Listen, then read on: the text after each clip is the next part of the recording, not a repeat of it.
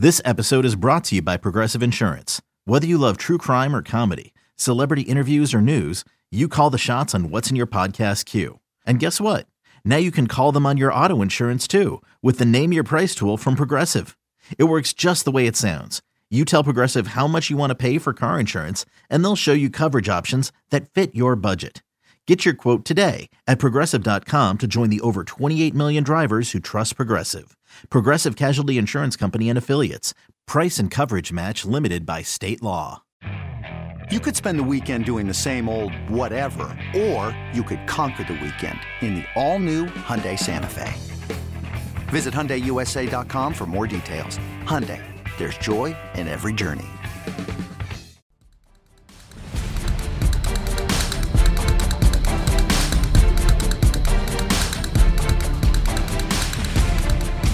All right, Paul, quickly before we get into the game predictions, on the defensive side of the ball, all right, from afar, if you haven't watched any Lions game, you're like, okay, Jared Goff's their quarterback. I know they have Amon-Ra St. Brown. I know they have DeAndre Swift. But this is an offense you should be handling. And yet, the Lions in plenty of these games have put up points and been able to put up points in bunches. Now, they've taken advantage of bad turnovers, a la last week, the Justin Fields pick six that, looks like it's an offensive touchdown. It's a defensive touchdown. But here we are. We didn't miss Xavier McKinney a week ago. We talked about Ojulari has still been out. I mean, is this a game where we're just confident Wink Martindale's going to fluster Jared Goff, or does this Lions offense present some real problems here? I mean, Dory Jackson, you got figures on Amon-Ra St. Brown most of the game, but this is a spot where I know we feel like we've played better offenses. It does scare me a little bit. We're going to give up some points. All right, I'm going to temper your trepidation just a little bit. Okay. Hockenson isn't there anymore. Great point. And he was there that first month of the season where they were scoring 30s and 30s and 20s and 40s. So the bulk of their excellent offensive production came while Hockenson was in the lineup. And by the way, even to today, he is their second leading receiver, even though he's not there anymore. Right. I mean, Amon-Ra St. Brown missed a couple games. I mean, that hurt. I get it. But Hockenson was a big component of their early success in September and October. True. So, yes, you look at their overall body of work, they are more explosive and more dangerous than Houston's offense without question. But are they really what their numbers say they are today when they're a different team? And I would say no. Reynolds is dealing with a bad back. Frank Ragnow, their center, has been wearing a boot off and on again for the last several weeks. Penny Sewell has not been the guy that they drafted. All right, he's allowed 6.5 sacks. And he's drawn 16 penalty flags in 25 NFL games. I didn't realize that about the penalties. Wow, that's a good Does that sound like a really high draft pick to you? No, it doesn't. By the way, sounds like some of our mistakes on offensive line in past years in the draft. Okay. So, and Jared Goff has thrown an interception in 6 of the Lions' 9 games. So let me just temper the nervousness a little bit and tell you that while the Lions are more dangerous offensively than Houston, I don't think they're as dangerous as some of the stats would indicate because they're not as explosive as they were a month ago. Okay. I leave you with that. All right. And with that, hey, we've broken it down from all angles. Let's get some game predictions, some who ends up in the end zone stuff, the old fantasy reality. Let's see where we're sitting at here, Paul. I'm going to start this week.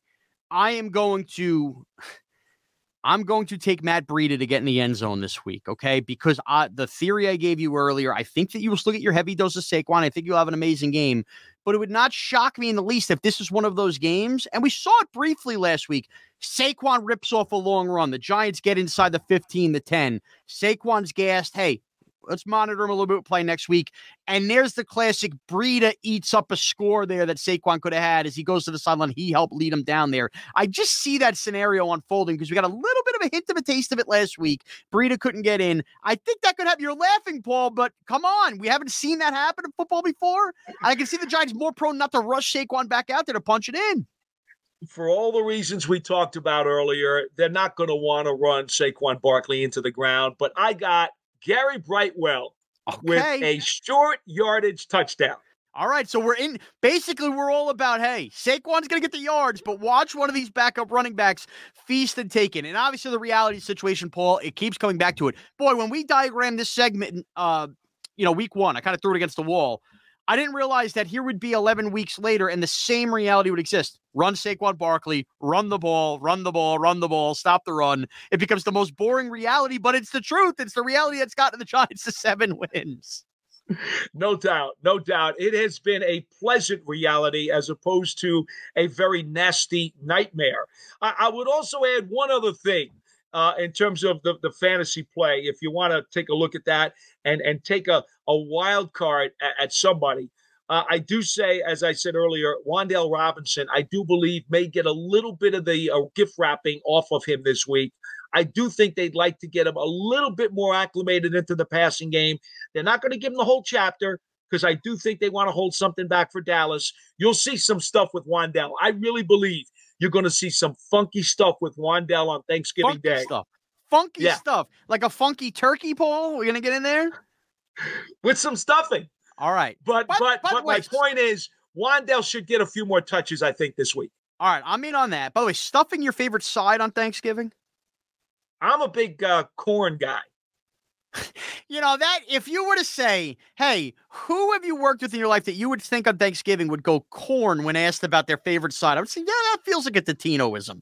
Corn. I'm a big corn guy. Now, love just corn. The loose corn, or you do you get all crazy and have corn on the cob on Thanksgiving? No, what do you do? Well, the corn on the cob is wonderful. Oh, but on Thanksgiving, the big spoonfuls of corn.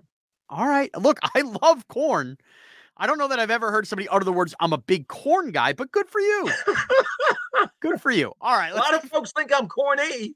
That's fair. That's fair. By the way, again, we're talking about Thanksgiving. It feels like you were just telling me you put Kit Kats out in the Halloween bowl. Here we are. Unbelievable. All right. Now, game picks. Here we go. I am again going to take the Giants to win. I'm going to take another crack at this 30-point thing. I'm going to take the Giants in another 8-point win, 31-23.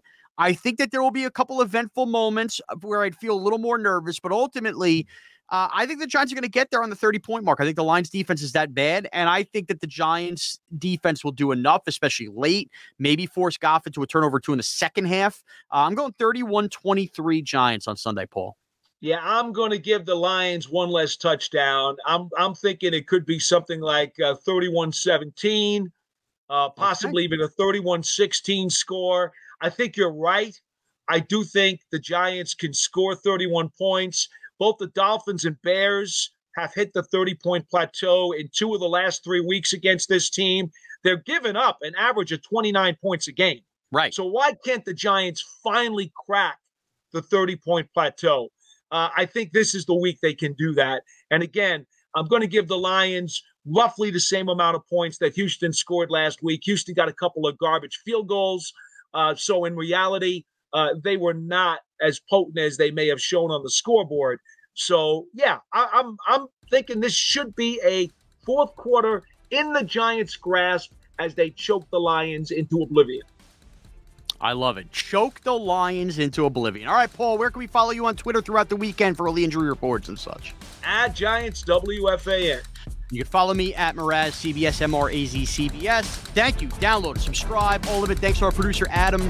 And thanks for taking one giant step with us.